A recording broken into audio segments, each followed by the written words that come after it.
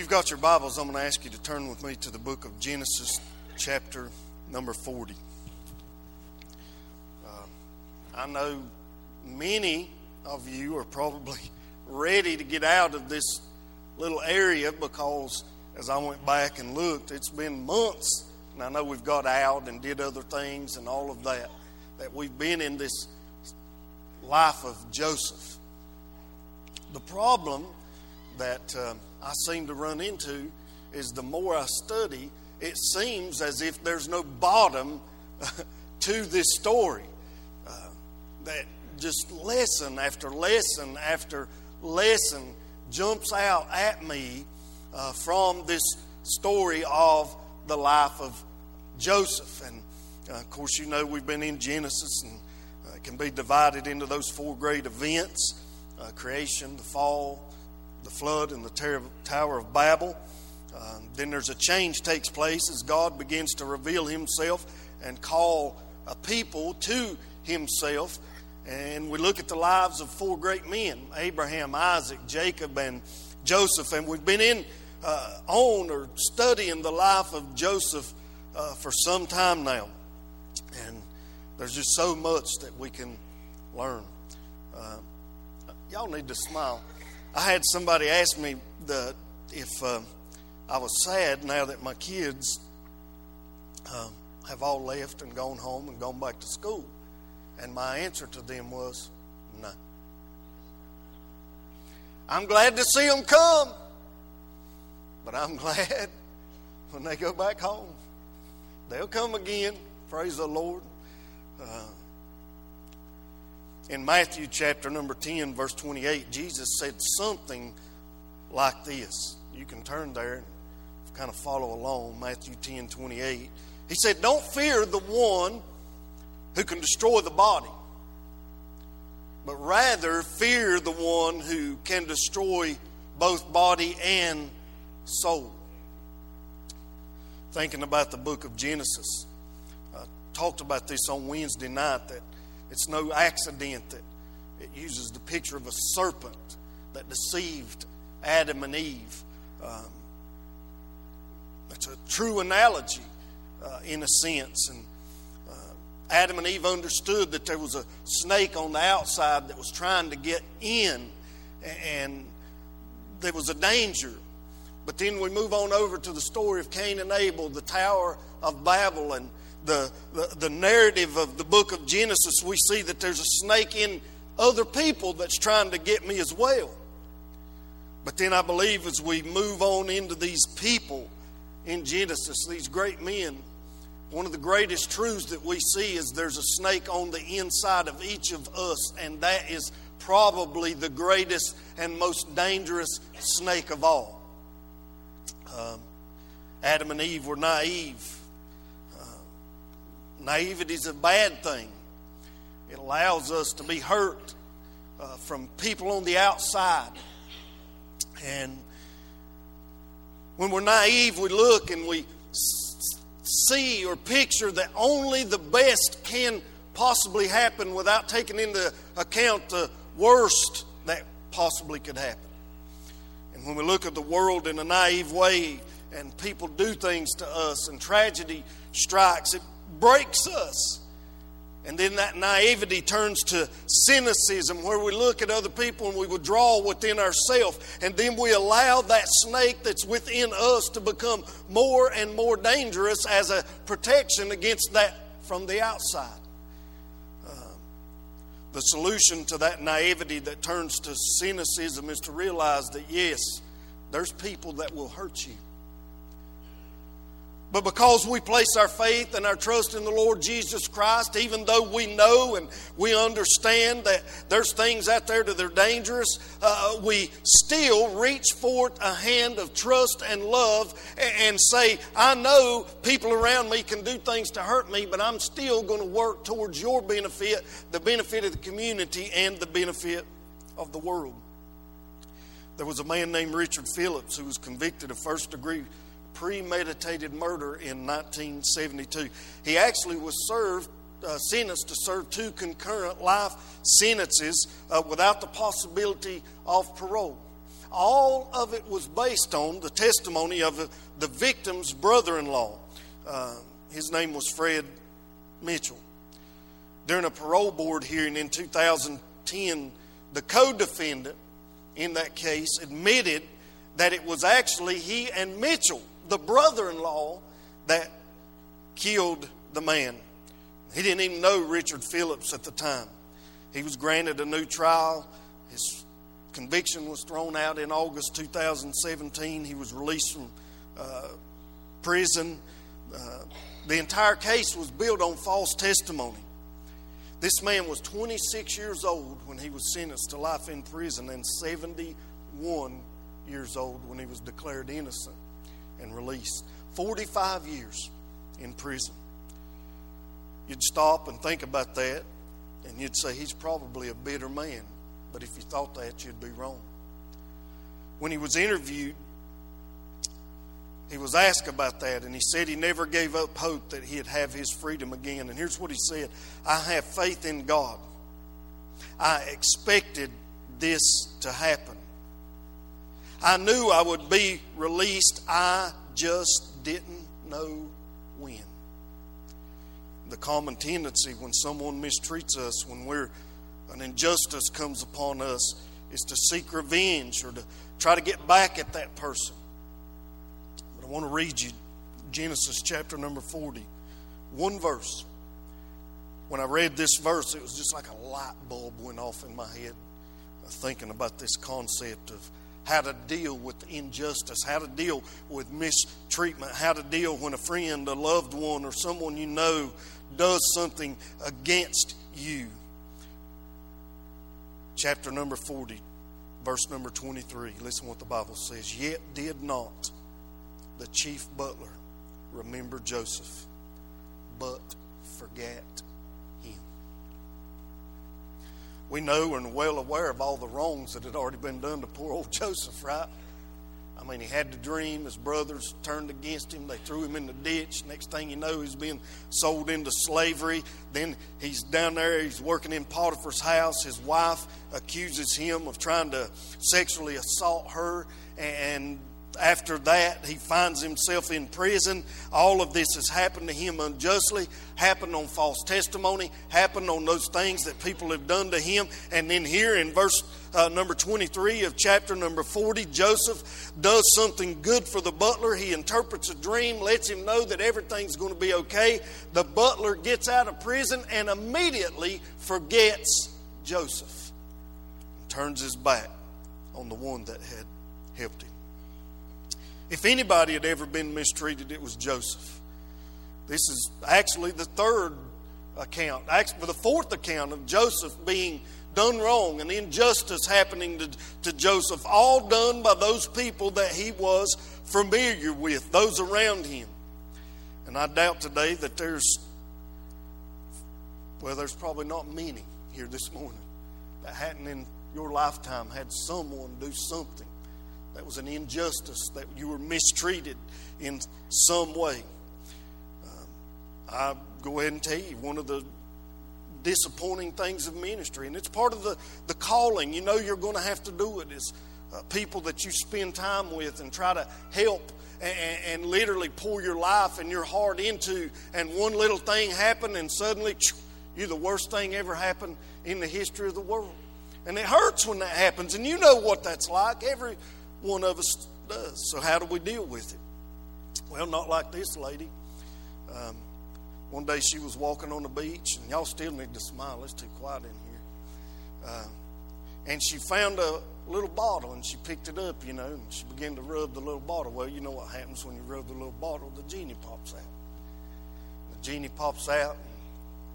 He said, "Thank you for releasing me from my bottle. I'm going to give you 3 wishes, anything you want today." And he said, "The only thing I got to tell you, there's a prerequisite. Everything you wish for yourself, your husband's going to get double." And she said, "My husband, why is that? That scoundrel left me for another woman. He's been mean to me all the years I was with him. And you telling me that everything I wish for, he's going to get double?" And the genie said, "That's right. That's just the way things have always been, and it's the way they are, and it's the way they'll always be." She said, "All right, number 1, I wish for $1 million. Poof. She had $1 million right in front of her. Next thing you know, she said, you know what? I'd like to have the biggest diamond in the world. Poof.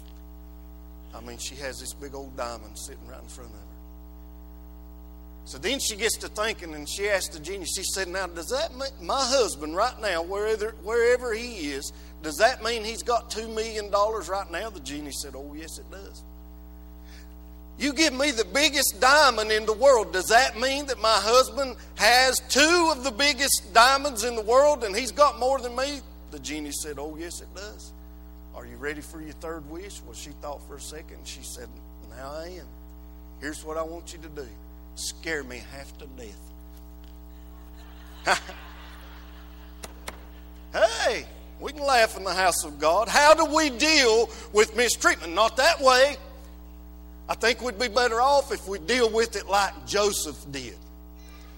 There's 3 things I want to share with you this morning about how Joseph dealt with the injustice that was thrown upon him. Number 1, Joseph did not have bitterness on the inside. Now, when we read each of these accounts of Joseph's mistreatment, I'm not going to ask you to go back there and read those. We've read through chapter 39 or 37 through chapter number 40. But in chapter 37, that's where we find out that Joseph's brothers took him, they forsook him, they threw him into the pit. We turn over to chapter number 39, and that's Joseph down in Potiphar's house, and she falsely accuses Joseph, and she frames him, and he finds himself in prison. And not once do we find Joseph becoming bitter on the inside because of what was happening to him on the outside. Well, then we come over here to chapter number 40. Joseph's in prison.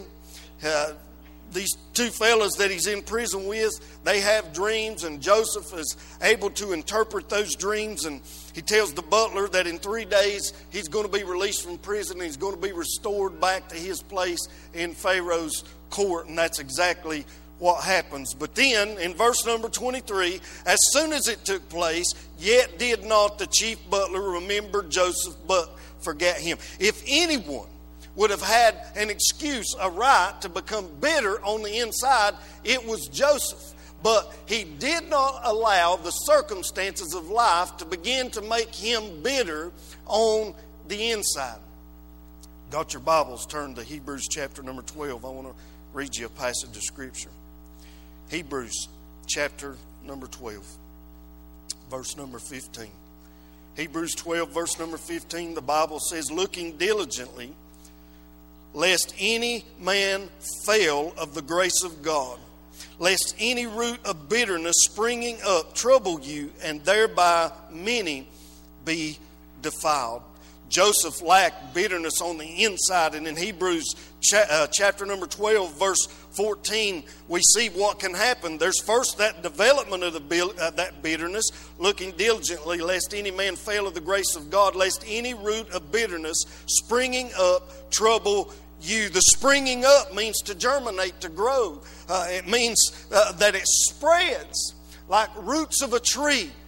We've been wrong. Somebody's done something to us, and we begin to internalize that thing, and we begin to dwell on that thing, and we begin to think about that thing. And as it says here in the book of Hebrews, that thing begins to germinate or spring up, and it begins to spread. But it gets even worse than that, because it goes on and says that once it springs up, once it spreads, it troubles you, and then eventually it defiles you. So there's the development of that bitterness, but there's also the defilement of that bitterness. I think about these school shooters. If you go back and look at the stories now, you just stop and think about the place a person would have to get where they think that the right course of action is to take revenge on people that they do not know, specifically because of their innocence. That's bitterness. Well, my friends, if any one of us think for a second that if we allow that root of bitterness to spring up in us because we've been done wrong. And if you go back and look at the records of these people that have done these horrendous things, you'll see obviously that most of them had been done wrong over and over again, and that there had been injustices committed against them by other people over and over again. So, if we allow that to germinate, when we feel like we've been done wrong, it begins to, like the roots of a tree, grow and spread and go deeper and deeper. And it begins to rob us of our joy, rob us of our happiness, rob us of our relationship with the Lord. And what it does eventually, it defiles us. In spite of all that was done to Joseph, he did not let himself become defiled with bitterness on the inside. He simply said, I'll handle my responsibilities before God and let those things make me better instead of bitter. And that's a choice that we all have. No matter what happens to us on the outside, we can choose to become better instead of bitter. So there was a lack of bitterness on the inside. But not only that, there was a lack of hostility on the outside. Now, nowhere in this text of Genesis 37, 38, 39, all the way through the end of the book, does it say anywhere that Joseph did not let bitterness spring up on the inside, nor did he let it develop into hostility on the outside. But we do know this. Joseph didn't try to take revenge on his brother. Joseph did not try to take revenge upon Potiphar's wife. I'm going to be honest with you. If I would have been Joseph and old Potiphar's wife had accused me of what she accused him of, and they'd have threw me in prison, and then just a little while later I found myself sitting on the throne, me and a repertoire from the Pharaoh's court would have found ourselves knocking on her front door. What happened way back there when you accused me of something that I did not do and you put me in prison? I'm on the throne now, big girl. But Joseph didn't do that. You see, because he didn't let that root of bitterness begin to develop on the inside, then you've never seen a development of hostility on the outside. Now, I'm going to say something this morning that almost goes beyond my cognitive abilities to think, but I see it in the Word. Anyone who says that they can be bitter on the inside and contemplate and dwell on those things that are taking place, the injustices that they've been done, that's been done to them, that it will not, if they let it continue to grow, ever develop into hostility on the outside, does not know themselves and does not know the nature of man. Every one of us will. Now, it may not be in covert or overt actions. Oftentimes it's in covert actions. But when we're miserable, we tend to make everybody's lives around us miserable. And we're good at hiding it and covering it up, but that's what happens. Joseph did not do that. He simply accepted his responsibility before God and marched on and let bygones be bygones, best I can tell. He didn't go after Potiphar's wife. He didn't go after... I'd have went after Potiphar himself. He threw me in prison. Joseph was second in command, but he didn't do that. So, because he didn't let bitterness grow on the inside, the hostility never showed up on the outside. Read a story about Julius Caesar and how he was kidnapped after he became emperor of Rome. And the pirates, he was in the Mediterranean, they kidnapped him and they demanded a ransom of 12,000 gold pieces. Caesar's staff was sent away to arrange it, and of course they did. And Caesar spent almost 40 days with his captives, and he almost jokingly told the pirates that one day he would capture and crucify every single one of them to a man. Well, they laughed at him and thought he was not able to do that. But when the ransom was paid and Caesar was freed, the first thing he did was went back to Rome, raised an army, and came back and crucified every single one of his captors to a man. It burned him up that he had been done wrong. The fact of the matter is, if we're not careful, there's a little Caesar in all of us. And we've got to be careful and understand that it can happen to us, and not let that root of bitterness grow into open hostility on the outside. It can hurt us, by the way. Usually when that happens, we're the ones that get hurt the most. Makes me think of Adolf Hitler in World War II. Most of you's heard of the Battle of Britain, right? One of the great stories, no other time in human history does so many owe such gratitude to so few. When those pilots stood up against the German Luftwaffe and fought so bravely. But the fact of the matter is, the Luftwaffe had the Royal Air Force whooped.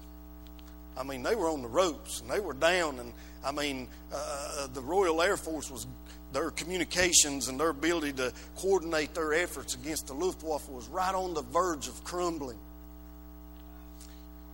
But old Winston Churchill, one night, because some bombers had accidentally dropped a few bombs on London, because at that time they were still trying to destroy the Luftwaffe, he sent some bombers over Germany and dropped a few bombs on Berlin. And it so enraged Hitler that he completely forgot about destroying the Luftwaffe and said, I'm going to bomb the cities of Berlin. Now, it caused great suffering, but what did it do?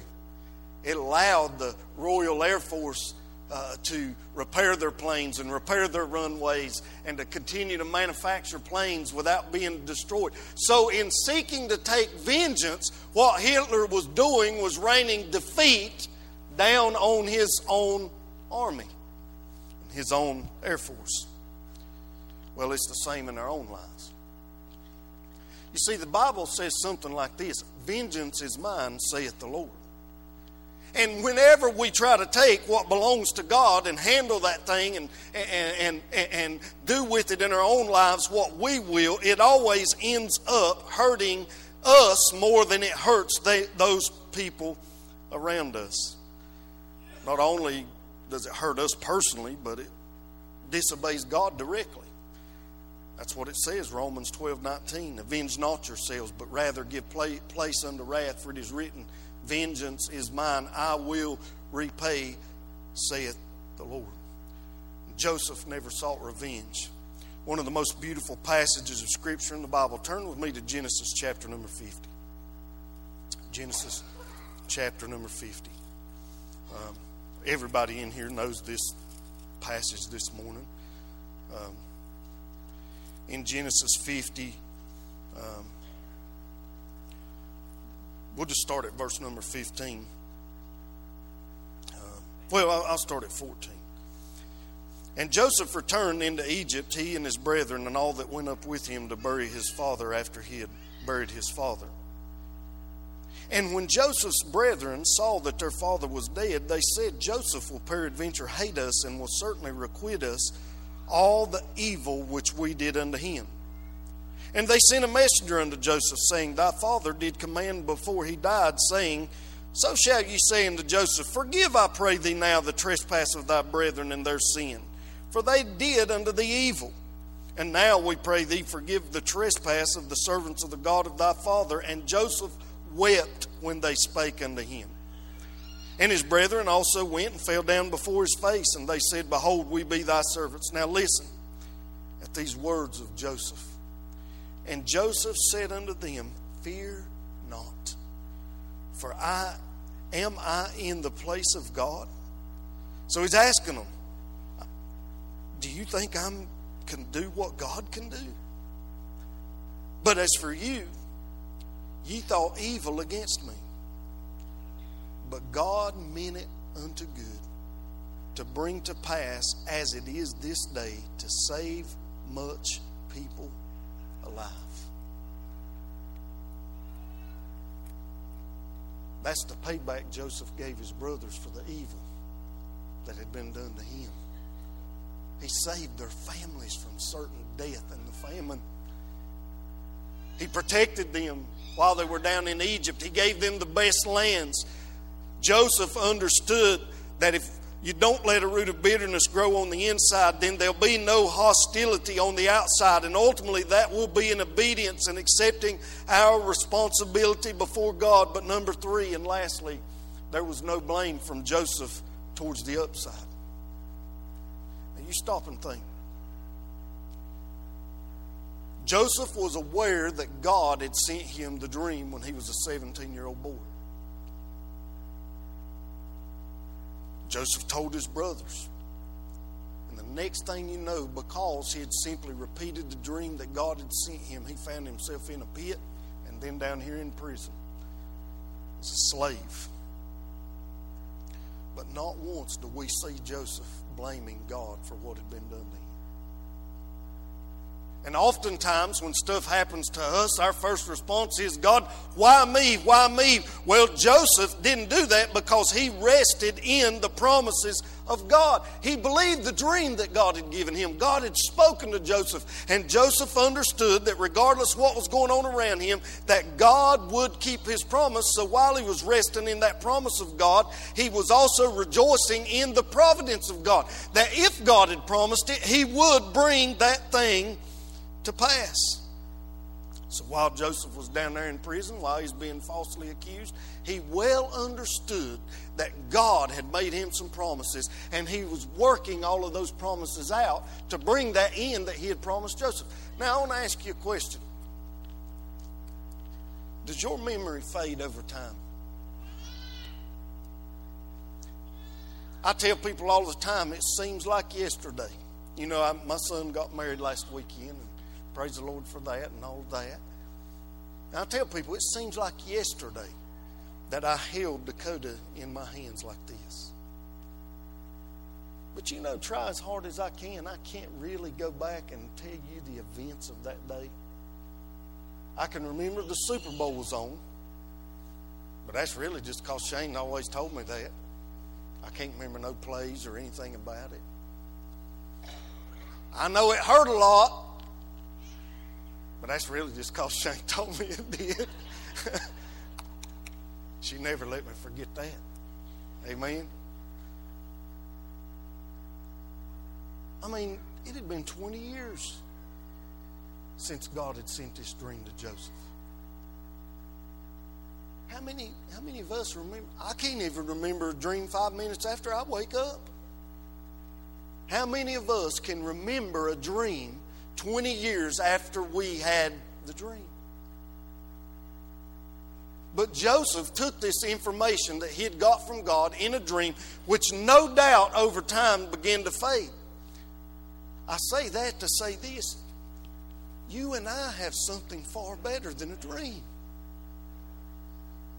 Listen, friends, God's made us some promises in this book.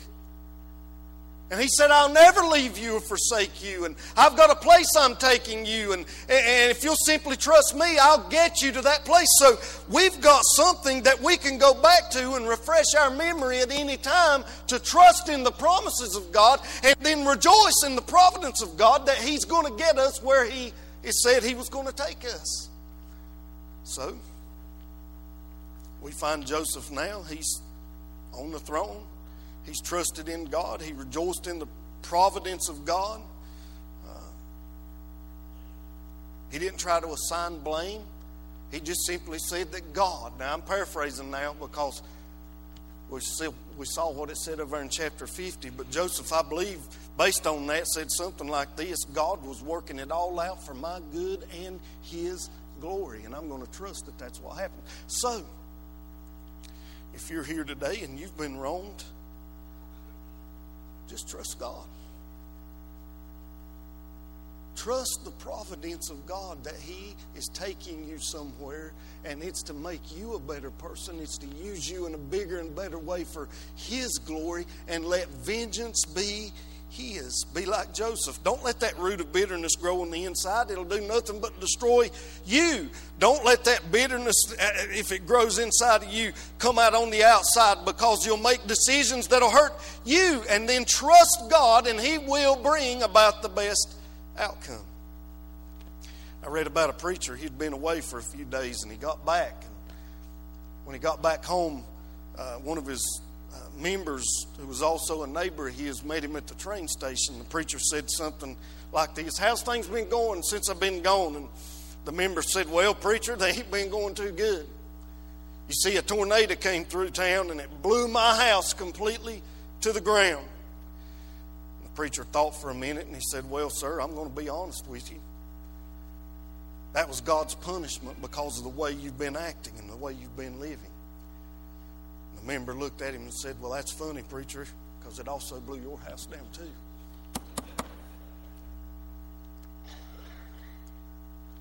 You see, I think one of the things that helped Joseph is he realized there was a snake in him too. And only as we submit to the power of God will that snake be controlled and that root of bitterness won't take up in our heart and grow. Now, I don't know why God, just from reading that one verse, that the butler forgot Joseph, that God gave me all of that.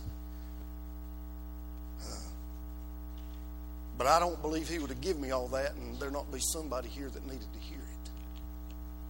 As a matter of fact, since the odds are that every one of us at some point in our life has been done wrong by somebody, we probably all needed to hear that message this morning.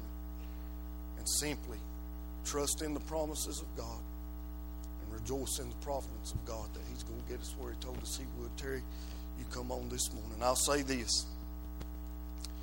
If you're here this morning and you're in a situation, a state where you've never received Christ as Savior, then I'd say this morning that root of bitterness is growing and growing and growing, and it's time to do something about it. Come to this altar and say, God, forgive me, save me.